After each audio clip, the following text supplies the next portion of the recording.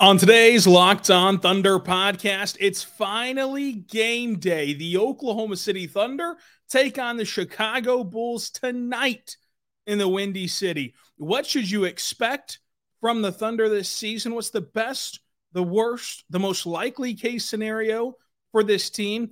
Who will win the Thunder team-specific awards? And what's on the line this year for OKC?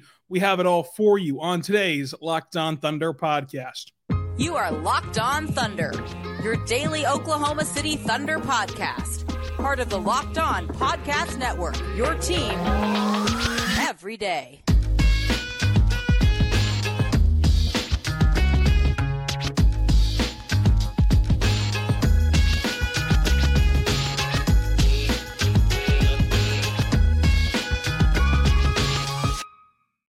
Let's get it going on the Locked On Thunder podcast, on the Locked On Podcast Network, your team every day.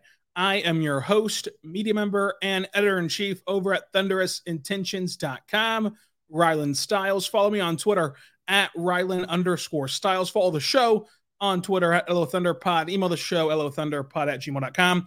Join the Locked On Thunder Insiders at subtext.com/LockedOnThunder. That way you can get injury reports, breaking news, rumors, what's happening behind the scenes, and my quarterly updates on what I'm thinking about throughout the game, what I'm watching for throughout the game. Plus, you get moved to the front of the line on our mailbag episodes that we do each week. On today's show, we're diving into the best, the worst, and the most likely case scenario for the Oklahoma City Thunder this year.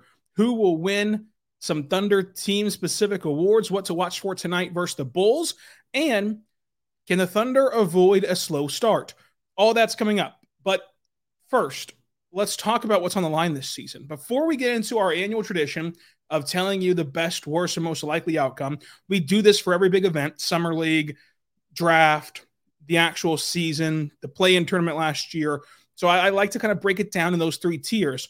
But it's important to know before we talk about those three tiers, just what's on the line this year.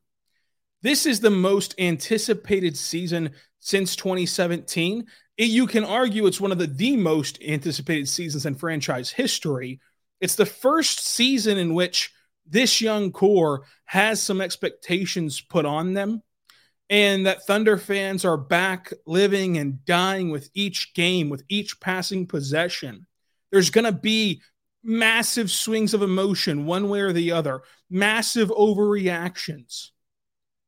And what's cool is that, like, the team itself, they have a unique ability to shut out all the outside noise, and it's partly due to the head of the snake and Mark. Like, he is very good at deterring away the outside noise, but we all know it's there as fans and media. Like, we all see it, and so watching this team respond to having people project them to be top 4 in the NBA, like Bill Simmons, like Woj saying that they have 4 future All-Stars.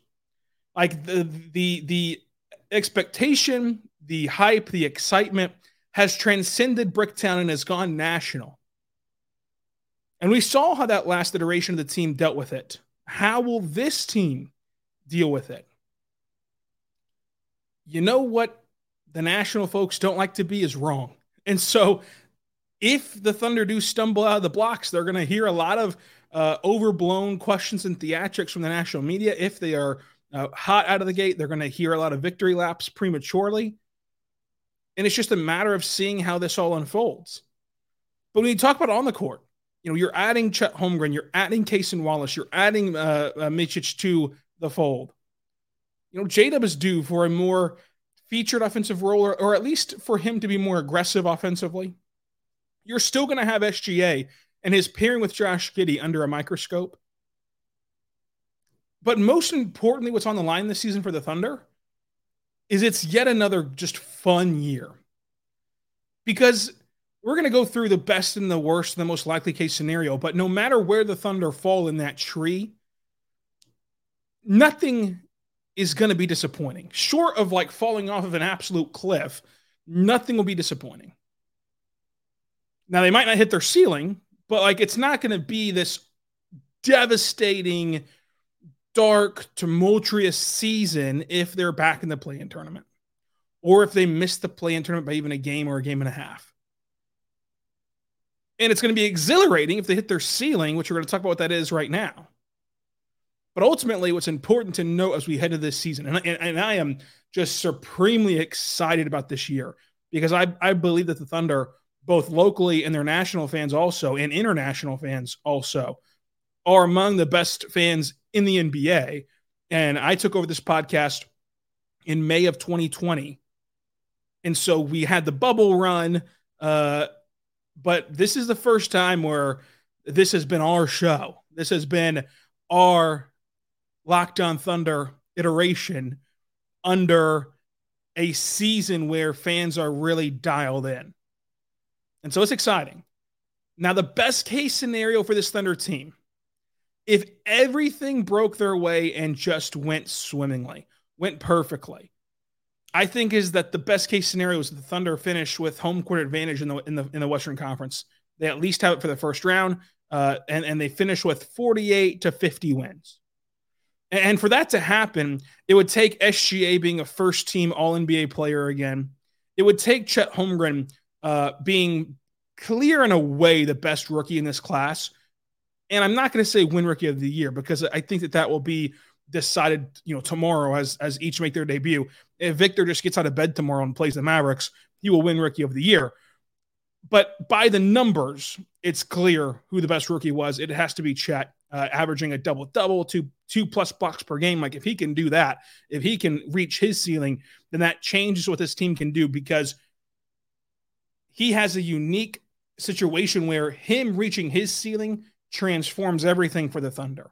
Like last year, J-Dub reaching his ceiling, because it came in the form of fitting exactly like the Thunder wanted to play. It helped the Thunder win a lot more games, and it helped the Thunder out tremendously. Whereas you see other rookies where they individually play as good of a rookie year as they possibly can, but it doesn't net them a ton of wins, their team a ton of wins, partly because, they don't have the talent around them, and partly because at that ripe age, you're not exactly playing NBA style basketball in terms of conducive to winning. So Chet being at his peak would have to happen for them to be a top 3 seed. There's no world where they can be a top 3, top 4 seed without Chet being just incredible this year. I really feel confident in J-Dub taking an added leap this year at each side of the floor. You saw the raw potential defensively last year. I think he was a better defender last year than he got credit for.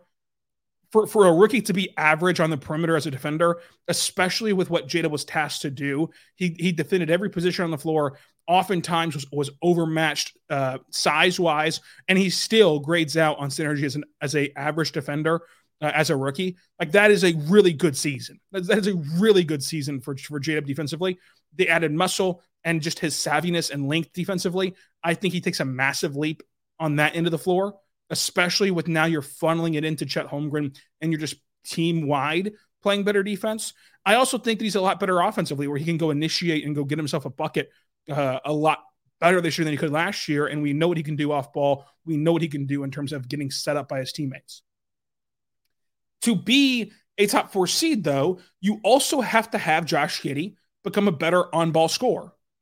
If he can become a better on-ball scorer, it opens up the floor for everybody else and opens up the floor for him to take advantage of his best trait, which is his playmaking. Because if you have to adjust your defense at all to Josh Giddey, I think that's the most important part. Because to me, people are hung up on his three-point shooting. Let's say Josh Giddey shoots 35% from 3, 36% from 3 even, 37% from 3 even this year. That will be very good.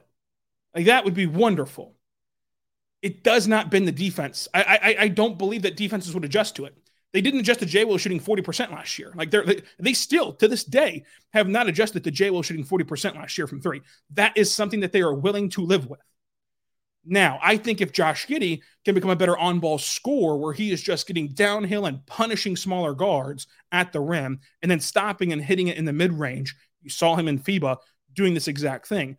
I think that bends your defense way more than if he improves his three-point shot dramatically, because even improving that, you're not improving your overall team gravity. Whereas if you can get downhill and you can score at will at the rim, eventually someone will just crash and rotate over. And Josh Giddey has the prowess, the vision, the passing chops to make you pay when you do that.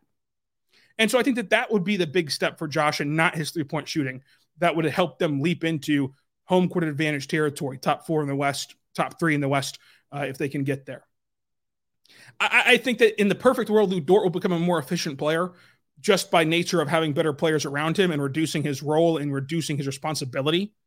I think another reason why you could see this team hit their ceiling is that you have one of the best coaches in the NBA, tactically, but also management-wise, of managing rotations and managing egos and managing players and motivating players night in and night out in a long marathon season.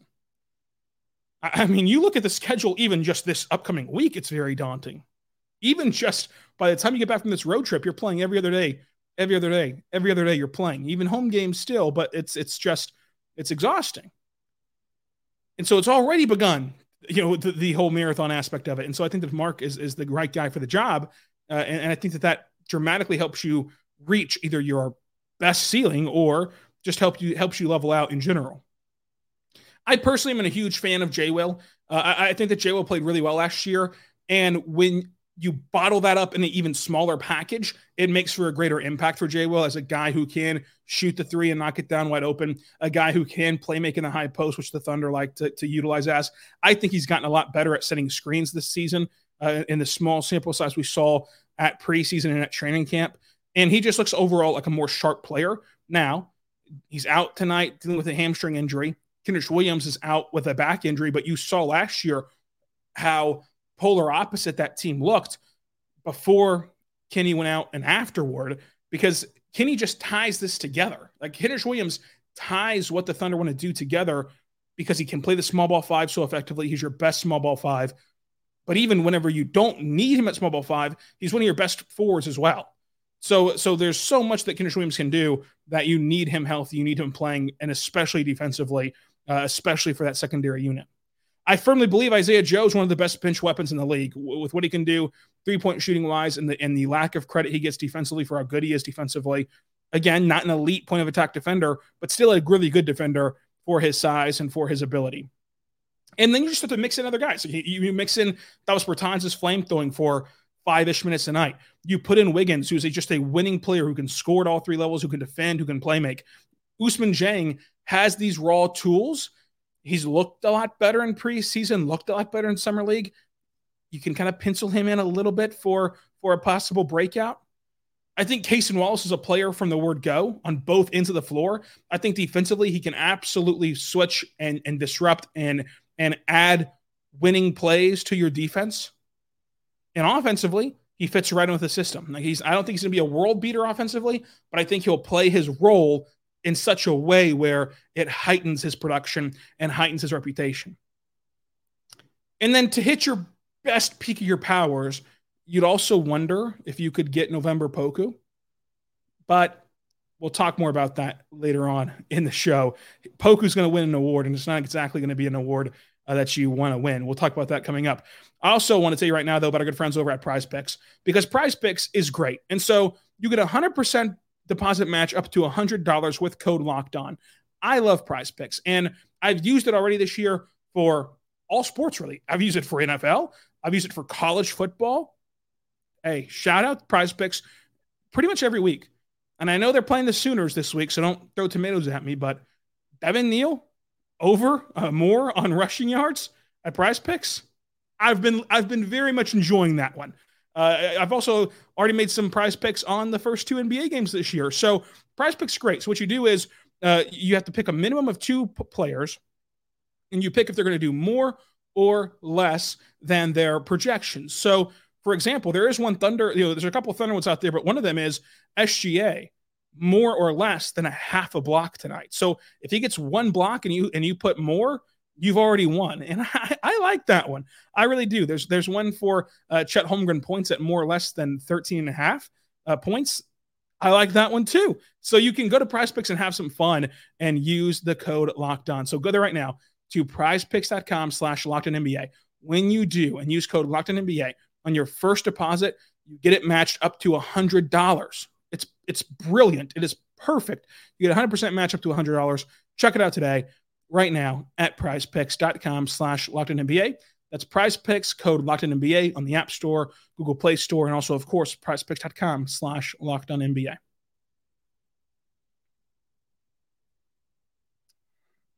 So we talked best case scenario, and I think that everyone kind of agrees with what this ceiling is, and some people are willing to go out there and project that top ceiling to happen, like Bill Simmons, and other people are kind of more reserved on this team. I think it's interesting to talk about now the flip side of what's the worst case scenario. Everything breaks against the Thunder. Now, a note on worst case scenario. Technically speaking, for all 30 teams, the worst case scenario is your top 4 or 5 players have season-ending injuries, and the season is now gone and you're 0-82. Just as we're not going to predict 82-0, not going to predict 0-82, not going to predict injuries. This is like if this team plays and if these guys are on the court, what's the worst they can be? And when you look at that for the Thunder, it's rather interesting. What if they take a long time to gel? Like these are a lot of new pieces, and it's new pieces where they're going to shuffle through minutes and lineups and roles, right? That's one thing about Mark is he's going to change the rotation. He's going to change the workload. He's going to change the lineups that you're playing with. And night to night, you might see 20 minutes, you might see 30, you might see 0. Night to night, you might play with one lineup that you played with the last 3 games, and the rest of the time you're out there with a totally new group. So what if it takes a little bit to get comfortable and to get on the same page as their team and as their teammates? This is also still an incredibly young team. And when young teams play close games, they typically lose. However, me personally, I'm not a big believer in that in the regular season. I think that the clutch time does not impact age in the regular season. It's more of a playoff thing. But sometimes the ball just simply bounces against you. And there's been 2 things, actually, it's been stuck in my mind since Sam Presti's pressers over the summer. The first one is Sam Presti talking about finishing the breakfast, and this team is still under 500. What he said is the Thunder have played 2 great months, and that's it. What does it look like outside of those 2 months? And it ties in with the second thing that's been stuck in my head is that the sky will fall on an NBA team twice a year, is what Sam Presti has said. So if 2 great months were the reason why the Thunder had such a surprise year last year, what, if any, regression is there from those 2 great months? And in the Western Conference, which will be decided by, I really genuinely believe that the Western Conference, top to bottom, will be decided by a game and a half. In the sense of 1 through 10 will be decided by, of course, take away 1, 2, and 3. 4 through 10 is going to be decided by a couple of games. And so when the margin for error is such a thin margin, when the sky falls, if it's going to fall twice a year guaranteed, when it falls is just as big of a deal as for how long and for as if it falls. And the other thing is that Mark's talked about how the Thunder have gained the respect of the NBA and they're not going to sneak up on teams. Now, me personally, I've heard this a lot from fans too. I don't really buy into it. I don't believe that past November, teams rolled into Oklahoma City and just said, we're not going to try tonight. And, Boston rested some guys, and Jason Tatum, what was that? Was that January last year where Jason Tatum said that they just didn't take the game seriously enough? I think that the Celtics would have done that, though, against any team that night. Whoever they would have played on that specific night, they would have done that. They would have sleptwalked. They were in the midst of a terrible stretch for them. Now the Clippers baseball style series, and then the 4th game of the year, that was, I think, the Clippers not taking the Thunder seriously and trying to steal a couple of games on load management. But ultimately, I think that it all balanced out. I'm a believer that whenever you play 82 games, you are what your record says you are, because you also look at the Thunder schedule and they lost to the Pistons, right? They lost to the Hornets when in a dire need of a game. Like, it all balances out. You might steal some wins. You're also going to give away some losses.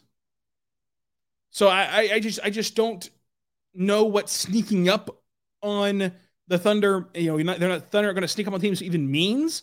But for the sake of argument and for the sake of the worst case scenario, let's just say that the entire NBA, all 30 teams in the National Basketball Association, you know what they're doing? All 30 teams are gearing up and they want to come to the Paycom Center and they want to impose their will on the best young core in the NBA. Let's just say that, right? How does this Thunder team handle it? Here's one of the things I'm kind of iffy on even discussing would be like, look, Jay Will's dealing with a hamstring injury. Kenny Hustle's dealing with a back injury. Back spasms and hamstrings typically can linger. However, it doesn't seem to be there's any indication that that'll be the case for these two guys. But more on the court stuff, does the lack of size begin to hurt the Thunder? And tied in with that is, how will the league adjust now to OKC? This Thunder team that they know is going to try to force turnovers. They know wants to play fast. They know wants to use cuts and utilize pick and roll. How do they start to adjust to the Thunder and game plan for the Thunder exclusively? And then my other issue with like the worst case scenario is, what if flipping through the rotation is too hard or too confusing, or just you don't have the right puzzle pieces each night, and maybe you outthink yourself or outsmart yourself? What if it takes Chet Holmgren some time to adjust to the NBA? And in the preseason, it does not look like that's the case. He looks incredible in the preseason, but historically, rookie big men do not fare well in the league historically. Now Chet can certainly be one of those guys who bucks that trend, but it is a trend for a reason. And then you have Micic, who I really think that, like, if all goes well, he'll play a key role in this team of like being what I've been calling a pass the baton player, where you want to have your starters come out of the game, give him the baton, he runs that second unit, and he either maintains or extends whatever's happening in the game, or lessens the gap, or extends your lead, or maintains where the game's at, and is kind of in charge of your roster. But what if he struggles to translate to the NBA? So if all these negative things happen that we've just laid out there, what's the outcome? I think that the worst case scenario for this Thunder team is 40 to 42 wins, and they're the 10th seed. And again, 10th seed is relative, because I just got done telling you that I think that the margin of error will be a game and a half in that range. So like technically, yeah, they could be 11, but I do believe this team's a play-in team. Like at worst, they're a play-in team. So that's where I'm going to go with worst case scenario. Now, what's the most likely case scenario? I think the most likely case scenario, as you saw in my NBA preview episode yesterday, the Thunder finish with a top 6 seed in the West, and they avoid the play-in tournament in a positive way.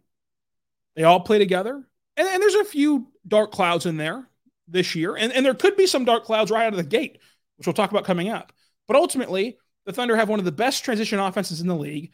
They have a top 10 defense in the NBA, and they take advantage of being this exciting young team that has the city buzzing, that is the talk of the NBA, and they run with that opportunity. They run with that energy. Because I think that when people play coy about, I don't really like how people are high on the Thunder this year. I think it's a bit of a double entendre, double-edged sword. What's the doubles word I'm looking for? It's a bit of a McDouble, where it's like, we can't say throughout the regular season and throughout the postseason, like, these guys really fed off our energy tonight. They fed off the fans' energy. The crowd was great. And then, like, during these 3 months of the offseason, say, well, there's just too much hype around them. Do they feed off of that energy or not? And I personally think that this young team will feed off of the energy. And I think that they will feed off of the expectations, and they will play well. And I think that they're going to finish top 6 in the West, which is quite the accomplishment. So that's where I have the best, the worst, and the most likely case scenario. Let me know yours down below on YouTube and on Twitter at Rylan_Styles. And coming up, who's going to win some Thunder team awards, what to watch for tonight against the Bulls, and will the Thunder stumble out of the gates? We're back on the Locked On Thunder podcast, on the Locked On Podcast Network, your team every day. Thank you so much for making us your first listen every single morning, every single day. We're here for you talking Thunder basketball. Folks, Thunder awards. So MVP, obvious, it's Shea. Now, non-Shea answer, I think it's Chet Holmgren. And we're going to be debating this all year long. All year long, the debate's going to be within the fan base of who's the number 2 player? Who's the second best player on the Thunder? Why is it Josh Giddey? No, it's J-Dub. No, it's Chet. Who's number 2? All year. That's what it's going to be. For me, the reason I have Chet as the non-Shea MVP is that I think that the dynamic that he brings to the floor on both sides of the ball is the most valuable besides Shea. The rim protection, the rebounding, the deflections, the switchability defensively, the roaming ability defensively, all of the things he does on that end of the floor is insanely valuable and was the missing cog in last year's team. And then offensively, what we've seen so far, I wholeheartedly buy into the three-point shot. I buy into him being able to, of course, cut and be utilizing the pick and roll, pick and pop, and finish at the rim. But I also buy into his free throw rate. Like, he was getting to the line at a pretty good clip in the preseason, and that is the difference in the world in scoring in the NBA is, can you get to the line and can you cash it at the line? I believe in Chet as an offensive weapon. And I believe that Chet is going to be the one who complements the rest of these players offensively, like SGA, and you can even throw in Giddey and J-Dub as well, complements them the best offensively. And thus he'll be able to, eat, so to say, off of the success of everyone else. And again, going back to the word valuable, it's a great thing that you have all 4 of them, right? That's a wonderful thing. In a pinch, though, this is the way that I would describe it. In a pinch, if you had to get by for a 2-week stretch of this year, and the league said, you know what, the Thunder are too good, you got to sit one of these 4 guys. You're not sitting Shea, and I don't think you're sitting Chet. Because if you had to sit J-Dub for 2 weeks, you could piece together a J-Dub role for 2 weeks. It's kind of like Moneyball. You could recreate him in the aggregate. You could throw at the wall, here's 10 Wiggins minutes, here's 10 Kenny Hustle minutes, here's 10 minutes from Ousmane Dieng, and you figure it out for 2 weeks. With Josh Giddey, you wouldn't be able to recreate him because of what he does and because of his skill set is so much in a contrast with what the rest of this roster does, but you'd be able to fill in the production of, like, if Josh Giddey had to sit for 2 weeks, yes, Cason Wallace is a much different player stylistically, but he would form that level of production in a different way from Josh Giddey. Whereas there's no one who you can recreate Chet with. So that's why I say he's the second most valuable player. Defensive player of the year. You might think it's obvious. It probably should be Lou Dort. But I'm drinking the Chet Holmgren Kool-Aid. I'll say Chet's the defensive player of the year because of the different layers that he can use. But even saying it, I'm not confident that I can dethrone Lou Dort.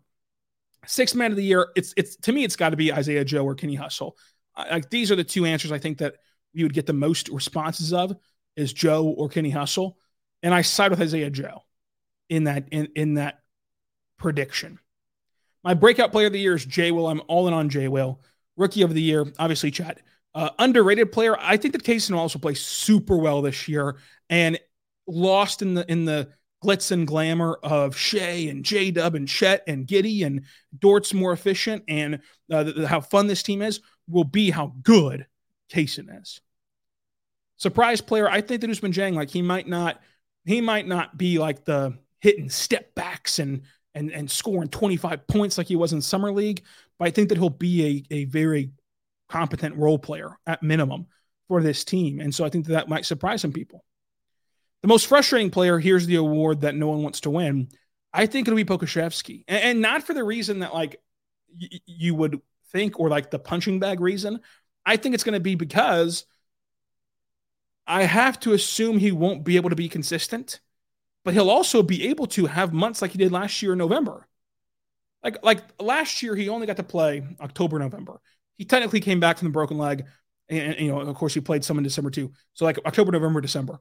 He technically came back from the broken leg, but he was never the same. He shouldn't even be on the court. So I can't hold that against him, how he looked in that spurt. And last year, he was really good, especially in November.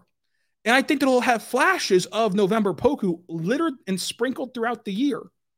But I can't bank on him being November Poku for 82 games. And if he only gives you little sprinkles of November Poku, it's going to even further frustrate the fan base, because there's a large portion of the fan base that I think are wrong, that thinks he's a terrible player.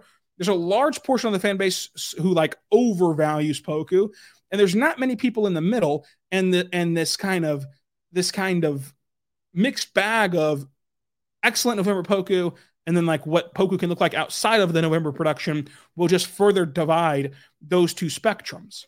So that's why I have him as the most frustrating player for this year's team. Most entertaining player, a little bit of a curveball. I think Tavis Bertans is going to be really fun, because he's going to shoot the ball every time he touches it. And more often than not, I think he'll come in and shoot 4 threes, hit 3 of them, and his night's done. And you're just like, whoa, what just happened? Your head is spinning. It's just fun to watch a guy light up the nets for a little bit. The player that fans will be begging to see more of. You know me. I've been begging for more and more and more and more and more and more Wiggins, but Aaron Wiggins, until proven otherwise, is going to be the player who fans are going to be left wanting more from.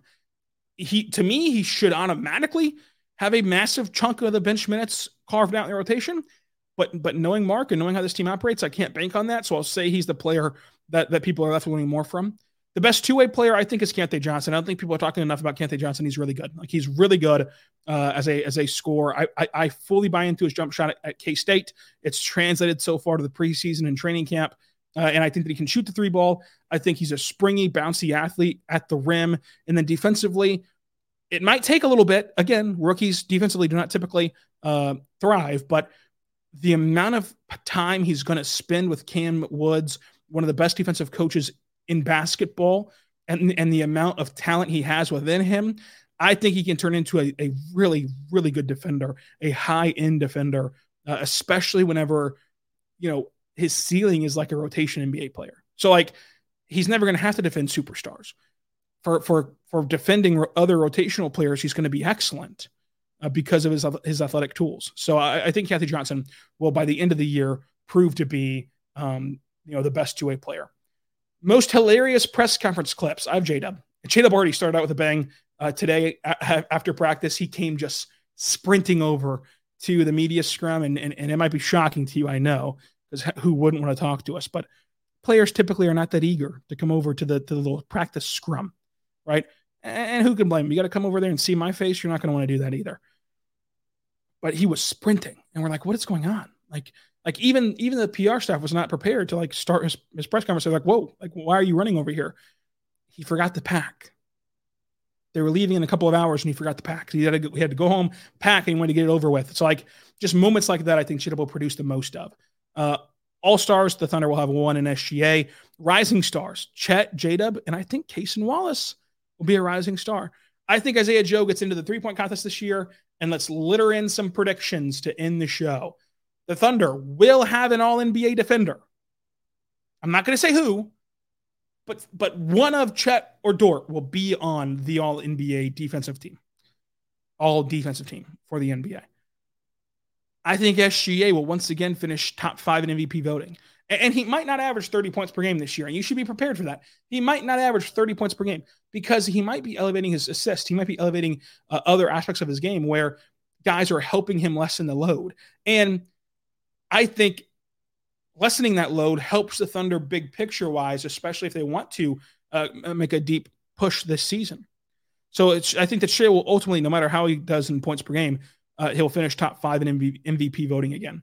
I think the Thunder will hit their over of 44.5 win totals on FanDuel. I think that the biggest rival this year, it's been Houston the last couple of seasons. I think it's the Spurs. And I think it's the Spurs because the Spurs fans are going to start to get more cocky, more confident with each passing Wemby clip.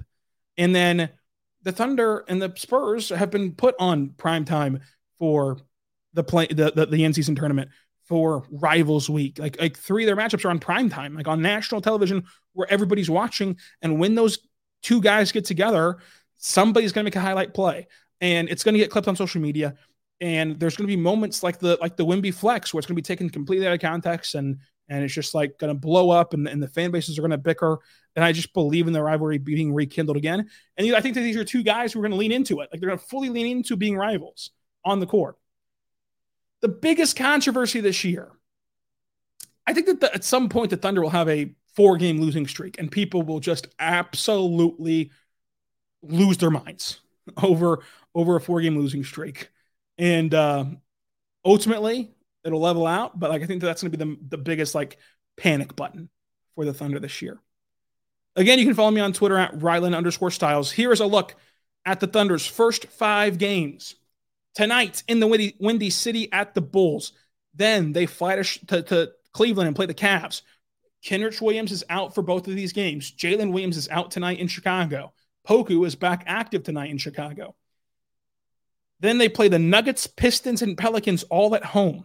The Nuggets and Pistons are on the back-to-back. There's a day off, and then they play the Pelicans. That's 3 games in 4 nights for the Thunder. So a very compact first 5 games, some pretty talented players.